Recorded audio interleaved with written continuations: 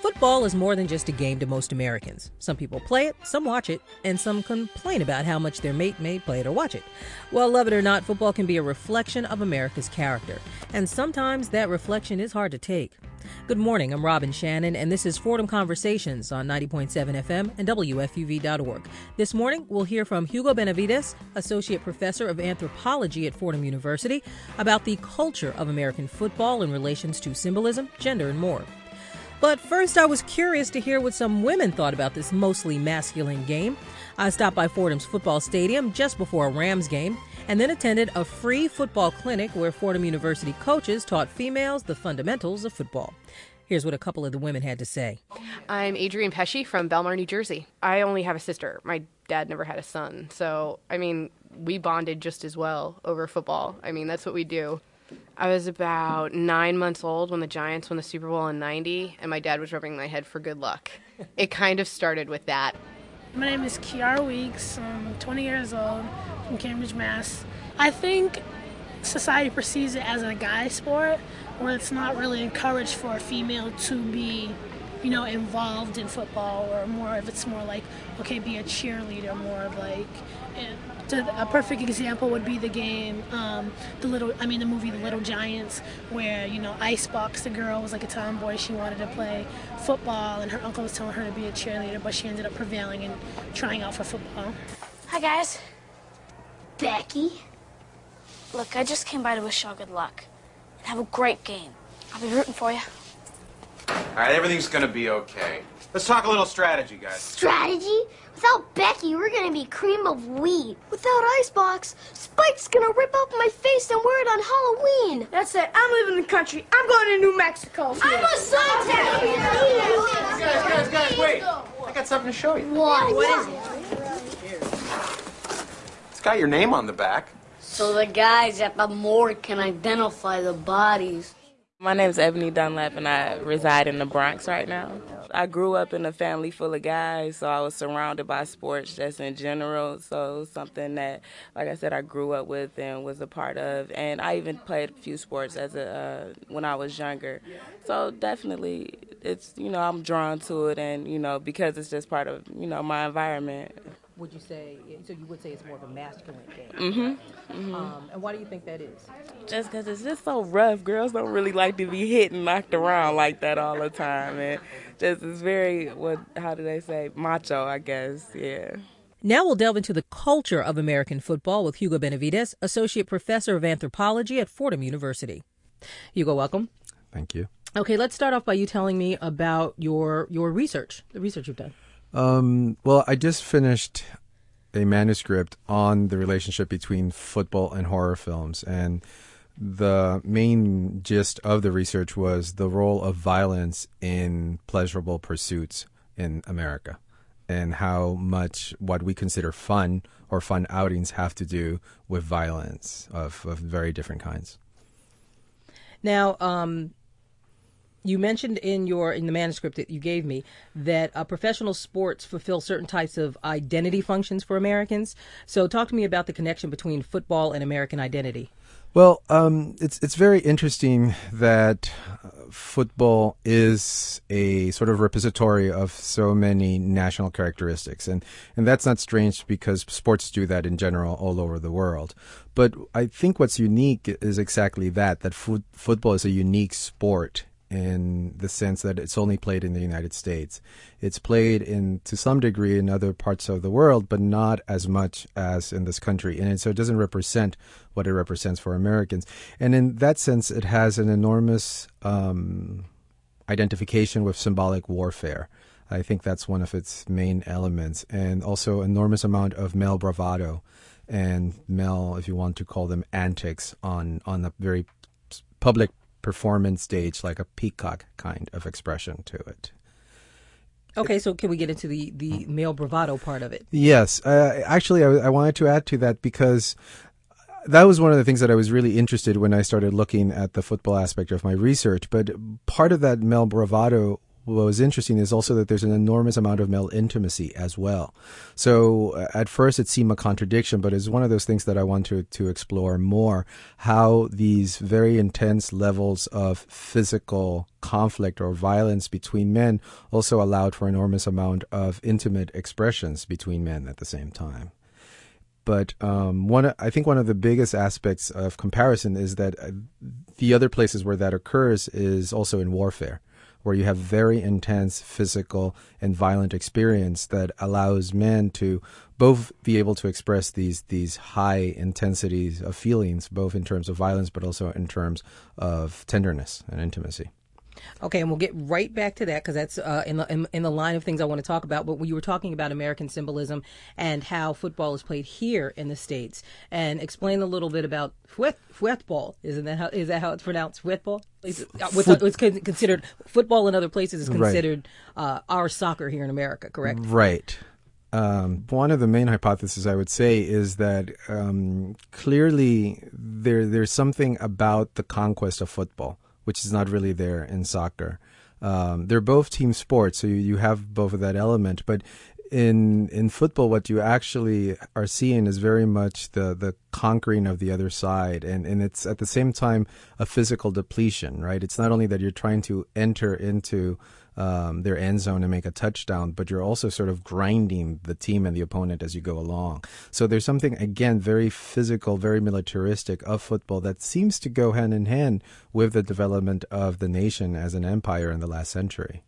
And I like that you mentioned George Carlin, that George Carlin football reference from his comedy, what is it, Brain Droppings? Yeah. That was funny. And to sum this up, the objects of the game's quite different. The object of the game in football is for the quarterback, otherwise known as the field general, to be on target with his aerial assault, riddling the defense by hitting his receivers with deadly accuracy in spite of the blitz, even if he has to use the shotgun.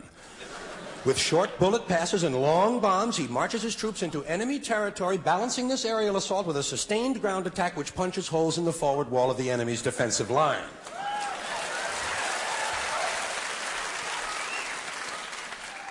In baseball, the object is to go home. I'm going home. I'm going home. Again, it's this metaphor for battle. Why do you think that is?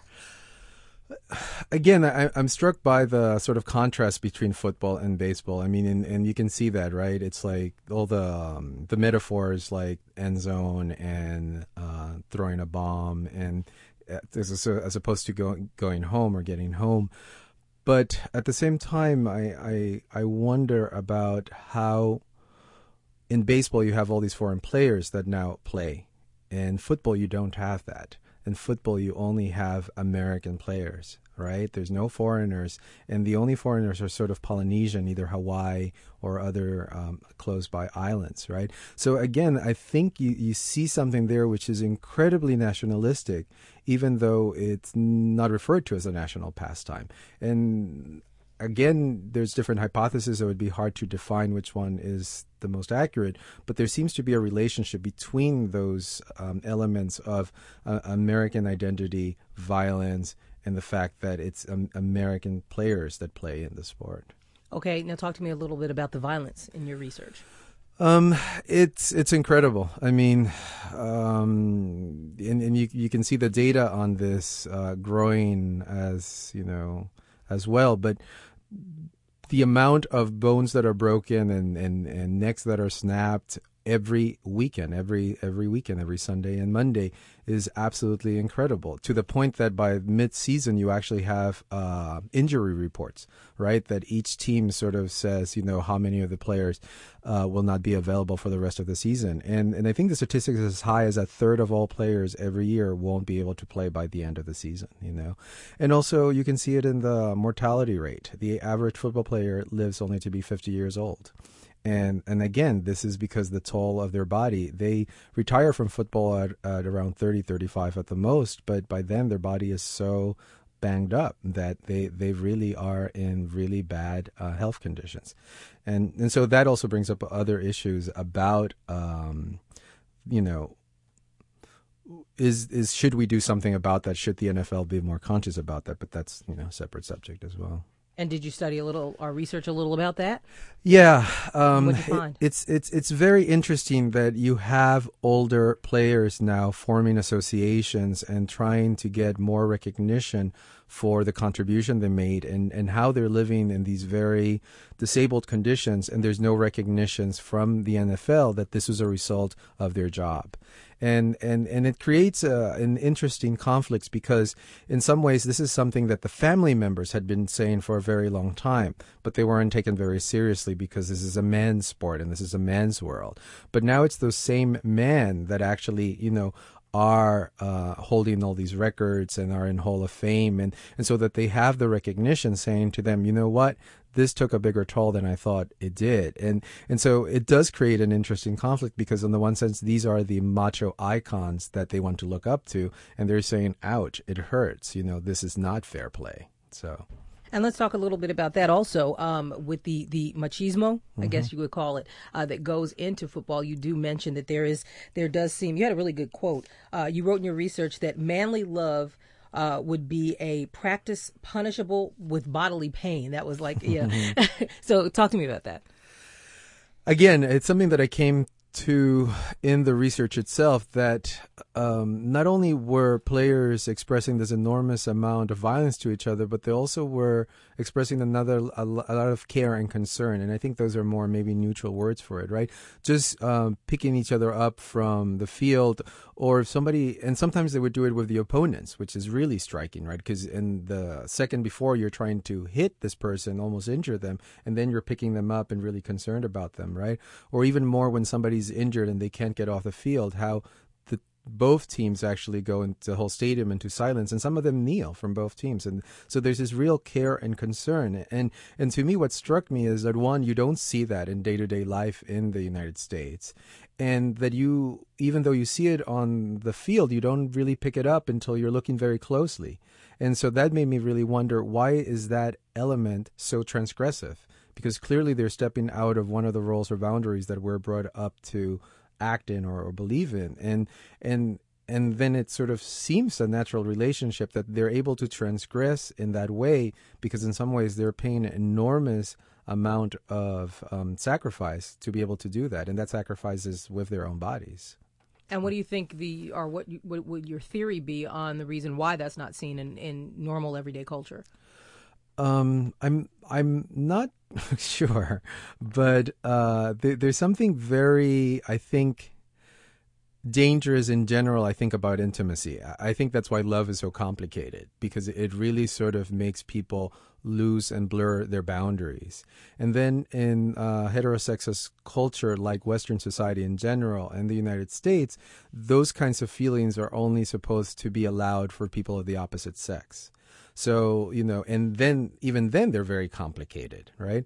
So to have them towards people of the same sex, I think, just brings an element of anxiety. I just think it's honest anxiety.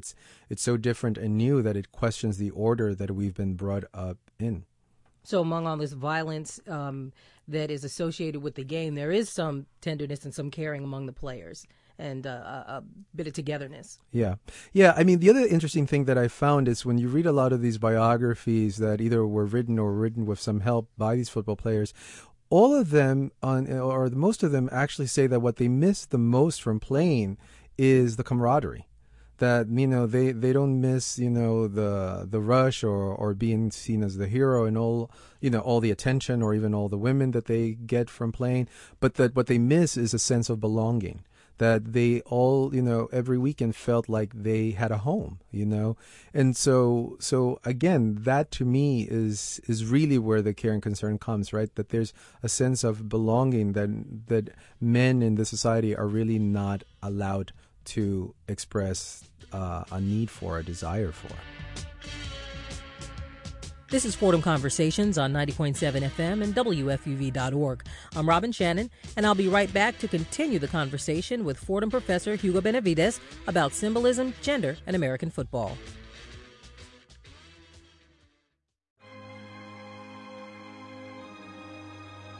Hi, I'm George Bodarky. Coming up next on Cityscape, we're remembering Walter Cronkite, who would have turned 93 years old this week. will be joined by his son, Chip. That Cityscape coming your way this morning at 7:30, right here on 90.7 FM and it's WFUV.org.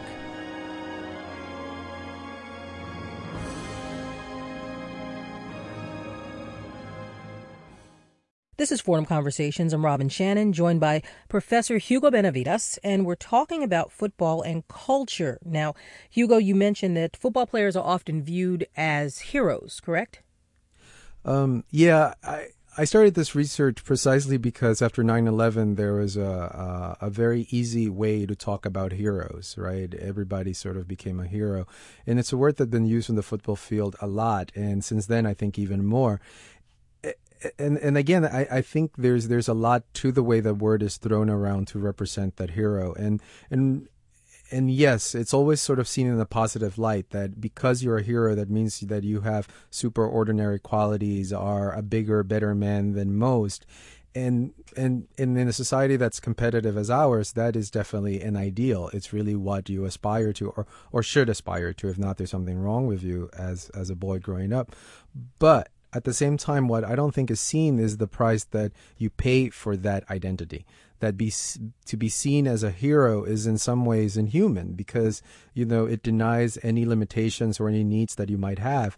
And that takes a gigantic toll, right? It takes an emotional toll.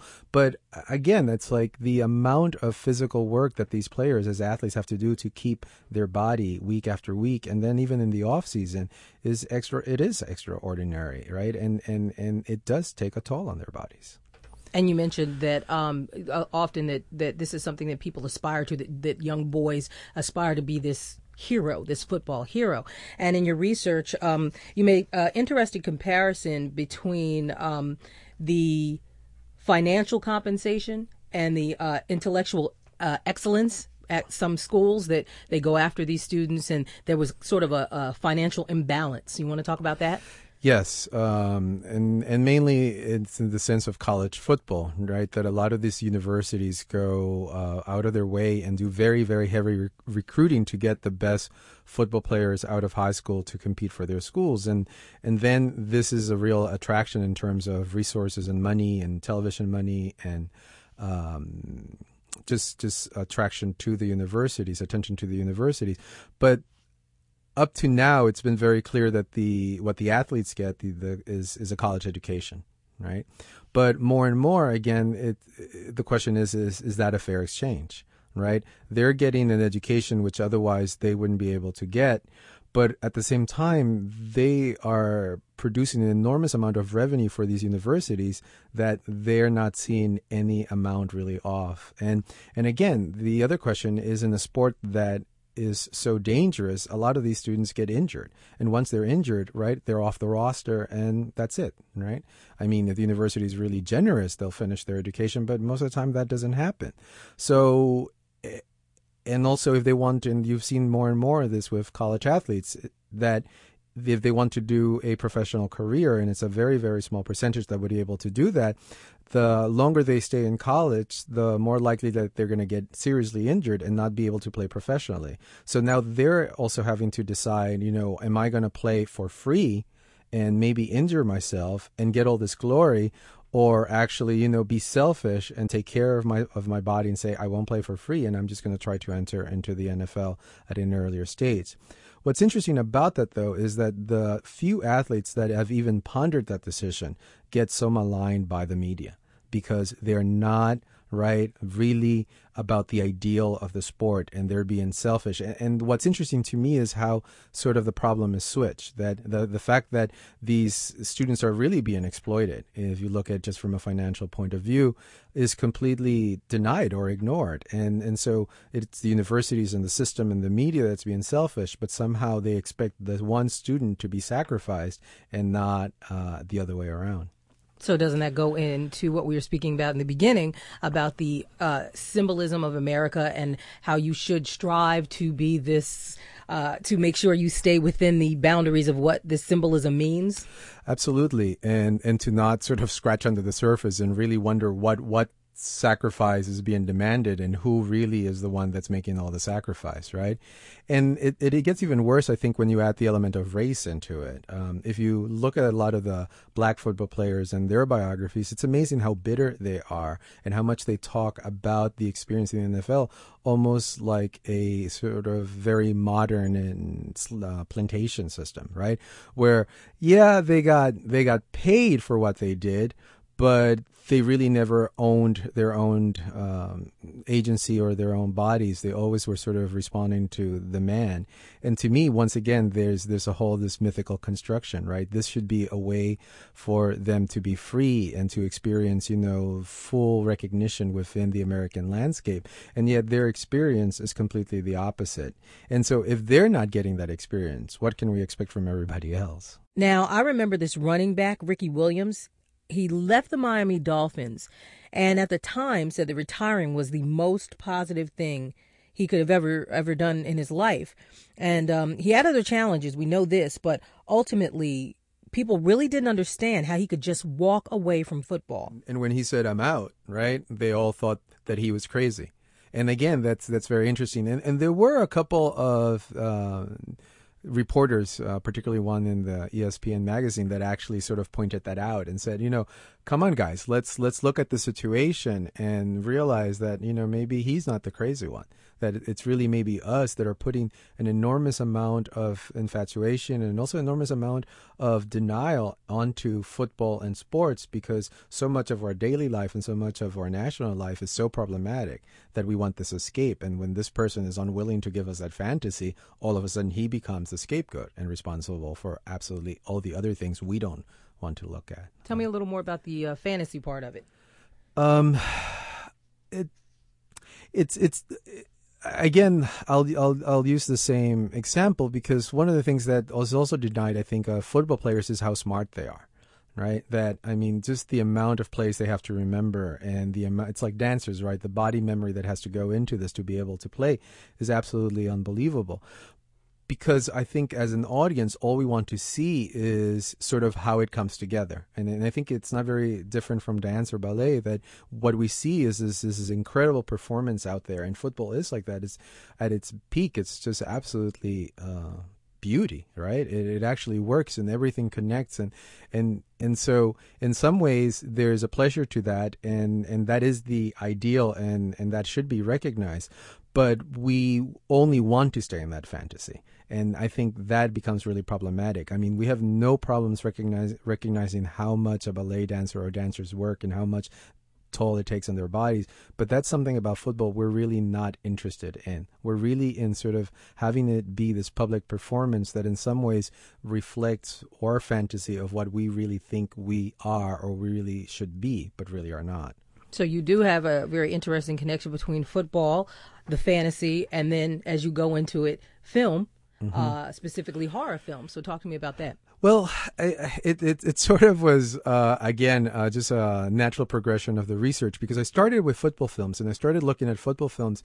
And what struck me about them is not necessarily how bad they are, but how melodramatic they are. Right? That all the football films really have to do with this American myth of the one person or the team going against incredible odds, fighting to the last drop. And then just about the moment that you thought it's all over, they actually conquer. And that doesn't mean they win all the time, but they actually conquer. And that conquering can be themselves, their fears. Hugo, that brings to mind that football film Brian song from the 70s. It really speaks to what you're saying. I'd like to say a few words about a guy I know, friend of mine. His name is Brian Piccolo, and he has the heart of a giant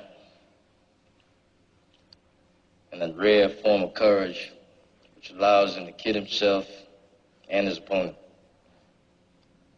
Cancer. He has a mental attitude which makes me proud to have a friend who spells out courage 24 hours a day, every day of his life.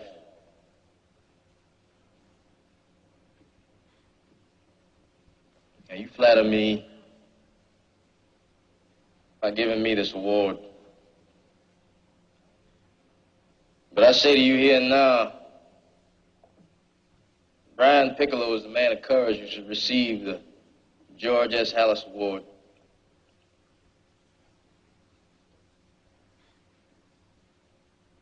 He's mine tonight. And Brian Piccolo's tomorrow.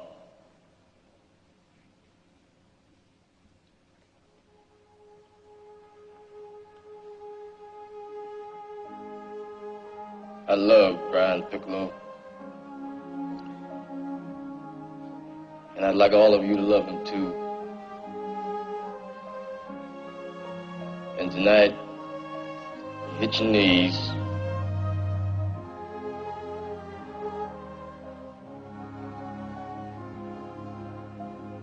Please ask God to love him.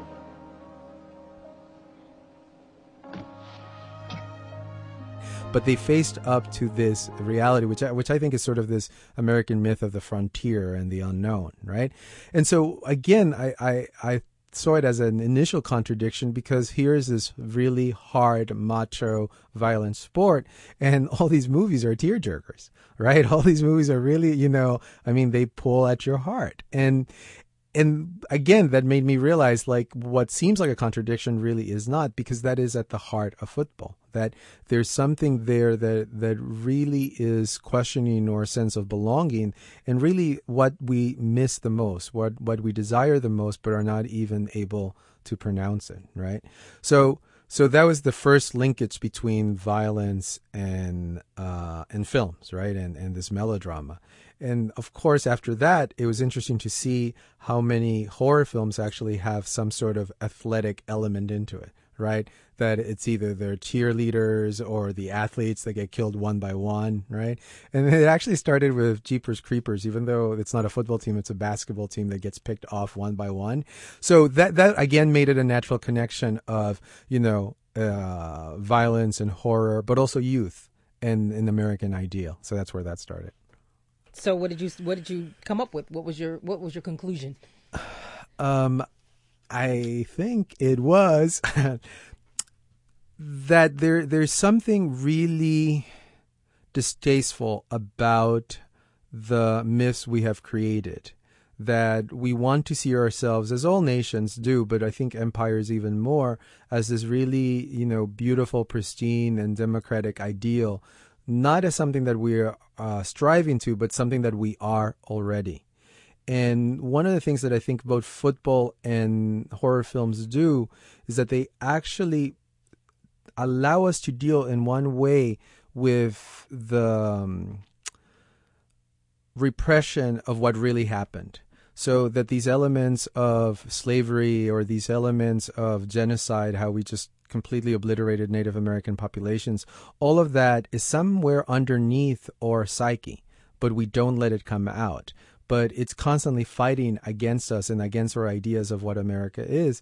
And I think in both football and these horror films, we're able to deal with that internal violence in a safe way. So this is not really hurting us physically or mentally, but in some ways it is allowing us to do some level, I think, of cathartic or therapeutic work to deal with these murderous instincts that we've really inherited from, generations. My last question. Are you yourself a football fan? Oh, absolutely. That's where it actually started, from watching and loving football, and then realizing that there was another side to it that was also equally as strong and that I didn't understand completely, but that I think after 9/11 became just much stronger, that there was a real sense of identification with an American ideal that even got stronger. I think it's always been there, but it got stronger. And so that became more of a question than ever before. And what's your favorite team? It has to be the Dolphins, I think. Why? You know what? I'm not absolutely sure, but I'm not sure at all. I won't even try that one. So that we could do that. An interesting study on that. People who love teams but don't know why they love them. Yeah, because I'm supposed to love the Giants and the Jets, which I do and watch every week. But I have to admit that there's something about Miami, and maybe it's just because there's more Latin Americans living in Miami of different countries than any other city in the country. But I don't know.